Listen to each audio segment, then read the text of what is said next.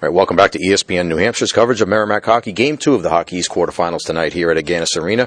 Merrimack taking on Boston University, and with us is the head coach of the Terriers, Jack Parker. And first of all, Coach, last night you mentioned that you thought that in the regular season your club had played its 3 best games of the season against Merrimack, and, well, after last night I'd have to say it's 4. Can you go for 5 tonight? I don't know. We certainly played well again last night. I just told Bernie Corbett, our radio guy, that we probably played 7 really thorough games all year, and 4 of them against Merrimack. So I know one thing: we won't be able to beat them if we don't play that way, because every game has been so tight. So hopefully we'll come up with another good game tonight.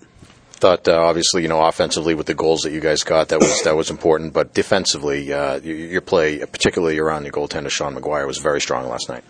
Yeah, we limited some shots, in grade A, and we did a good job of covering up rebounds. Sean did a good job of picking rebounds and getting them to the corner or killing the play himself as well. Right. But that defense, individual defense, man-for-man defense in our zone, has been an Achilles heel for us until about the last month, and we've really, for the whole second semester, we haven't played well defensively, and so all of a sudden we're playing like we were first semester in our own zone, which is really good. In the first period, they had a couple chances, too. There was one that went off the post, and another chance the guy went in on a partial break, and McGuire makes a good save off of him. But a great chance. He shot it over the net, too. Yeah. He was in alone almost, from the weak side. Yeah, so, there are chances like that earlier in the game that maybe the game could have gone either way at that point. But you guys seem to be playing with a lot of confidence to the extent that even when the goal was disallowed early in the second period, it didn't seem to faze you. No, you just it's not like it's late in the game and you needed that goal to get back into something. We just say, okay, no matter how this comes out, let's just continue to play well. Mm-hmm. And I thought getting the next one, getting the first one, which turned out to be the game winner, was real important. Mm-hmm. But I thought the goal in the third period was real important. To come right out and get one in the beginning of the third period was almost like, okay, that almost settles things here. 3-goal lead is a big difference from 2-goal, that's for sure.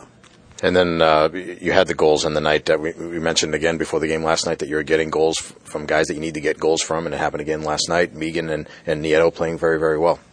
Yeah, and O'Regan obviously setting up a couple of goals and playing well, and we got a power play goal as well. And this is one of the best teams in the league killing penalties, so to get a power play goal against them was something good for us as well. Coach, what was your message to the team this morning? You come off another convincing win. You're 4-0 now against Merrimack.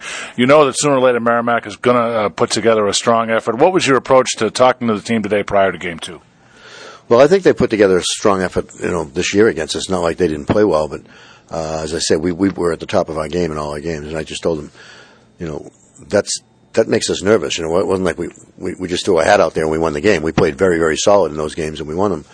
We won those games, so it's a matter of us, can we do it again? And we're going to have to bring it to a different level, because Merrimack is going to play even better tonight. So, we talked about the guys on the first couple of lines, but I was particularly impressed with the play of the third and even the fourth line when they got out there. It looked like you were going maybe 1-2-3, 1-2-3-4 a lot of the night, but the fourth line when they got out there, I was very impressed with some of the plays they were making at both ends of the ice. Yeah, they played well in their own zone and got the puck out, which you need your fourth line to do. But they also had some chances, and Santana centers the fourth line, but he gets a lot of ice time because he kills the penalty and he plays in the power. He kills every penalty and plays every power play. So, and he got the power play goal. So, but I thought Muscatel and Mike Moran, Jake and Mike both played well. Third line has been playing better because they've been getting more ice time, because we've been playing 1-2-3, 1-2-3. Once we get down a few bodies, we've been doing that. So, I think they've gotten a little bit more confidence because of it. In the post-game last night, Mark Dennehy held up the second period shot chart when asked about the game, and I thought that told a lot of the story of the game.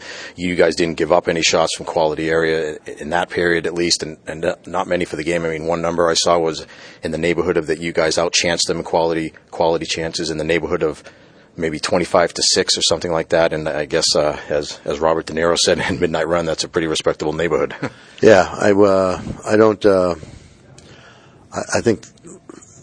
I think that they had better ice. They had better zone time than that, and they had some shots, from the point that I mentioned that our goalie made a couple of big saves on. But it was weird that there weren't more shots from that area. We're usually not that thorough, to tell you the truth. Okay. Well, so tonight's game 2, as coaches always say, it's tough to close out a team season, but that's when you're on the verge of being able to do tonight. What are you expecting from them? What do you guys need to do? Do you do anything different? I don't think we'll see much different from me to the club. I think that. What we need to do is to be thorough with the puck at both blue lines, not turn pucks over, and we need to make sure that we we possess the puck in their zone and not throw it away out front, because you can give them jumps, they'll get going. We need to stay out of the box so we don't have to worry about being on the power or killing penalties. And in general, it's just a matter of get good goaltending, don't beat yourself, play hard without the puck. The Merrimack team will do that and then some. And they're really not much different shape than they were last night. You can talk about being an elimination game for them, but last night they had to beat BU twice. Tonight they still have to beat BU twice. So there's not much difference for them. We have the advantage that we only have to beat Merrimack once now. But right. It is tough to close out a team. It is tough, especially if you're closing out a team whose season will be over. So I'm sure we'll get their best game. All right, thanks, Coach. We appreciate your time. Best of luck tonight. Okay, thank you. That is Jack Parker, the head coach of the BU Terriers, right here. We'll be back with more on ESPN New Hampshire.